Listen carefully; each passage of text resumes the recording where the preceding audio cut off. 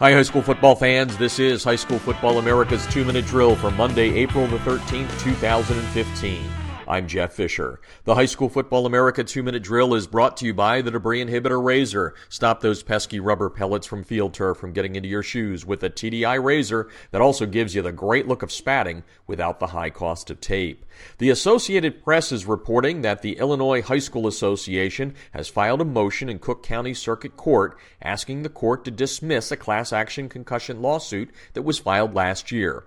The lawsuit doesn't seek monetary damages, but it asks the court to approve requirements that medical personnel be present at all games and practices. In addition, it also asked the IHSA to pay for medical testing of former high school football players going back to 2002. According to the AP story, the motion to dismiss calls the lawsuit a misguided effort that threatens high school football. The 16-page motion also states that the IHSA has been proactive in head injury management. In the past, IHSA Executive Director Marty Hickman has stated that court-imposed mandates could make the sport too expensive for poorer schools and create a have and have-nots system.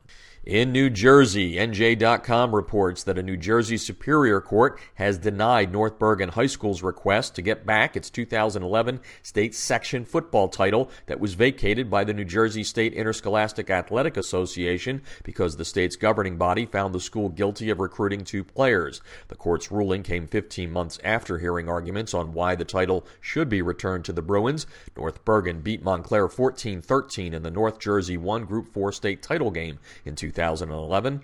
An attorney for the school says he will appeal the decision to the New Jersey Supreme Court. And hope you've had a chance to check out our coachesjobboard.com, which gives you one-stop e-shopping for all high school football coaching job openings around America. We're doing it because of the success of the High School Football America Coaches Job Board that currently has nearly 300 active openings. The High School Football America 2-Minute Drill is brought to you by the Debris Inhibitor Razor. And that's today's High School Football America 2-Minute Drill podcast, giving you up-to-the-minute high school football news daily. Listen on our website or iTunes, and don't forget to follow us on Twitter at HSFB America for the latest news throughout the day.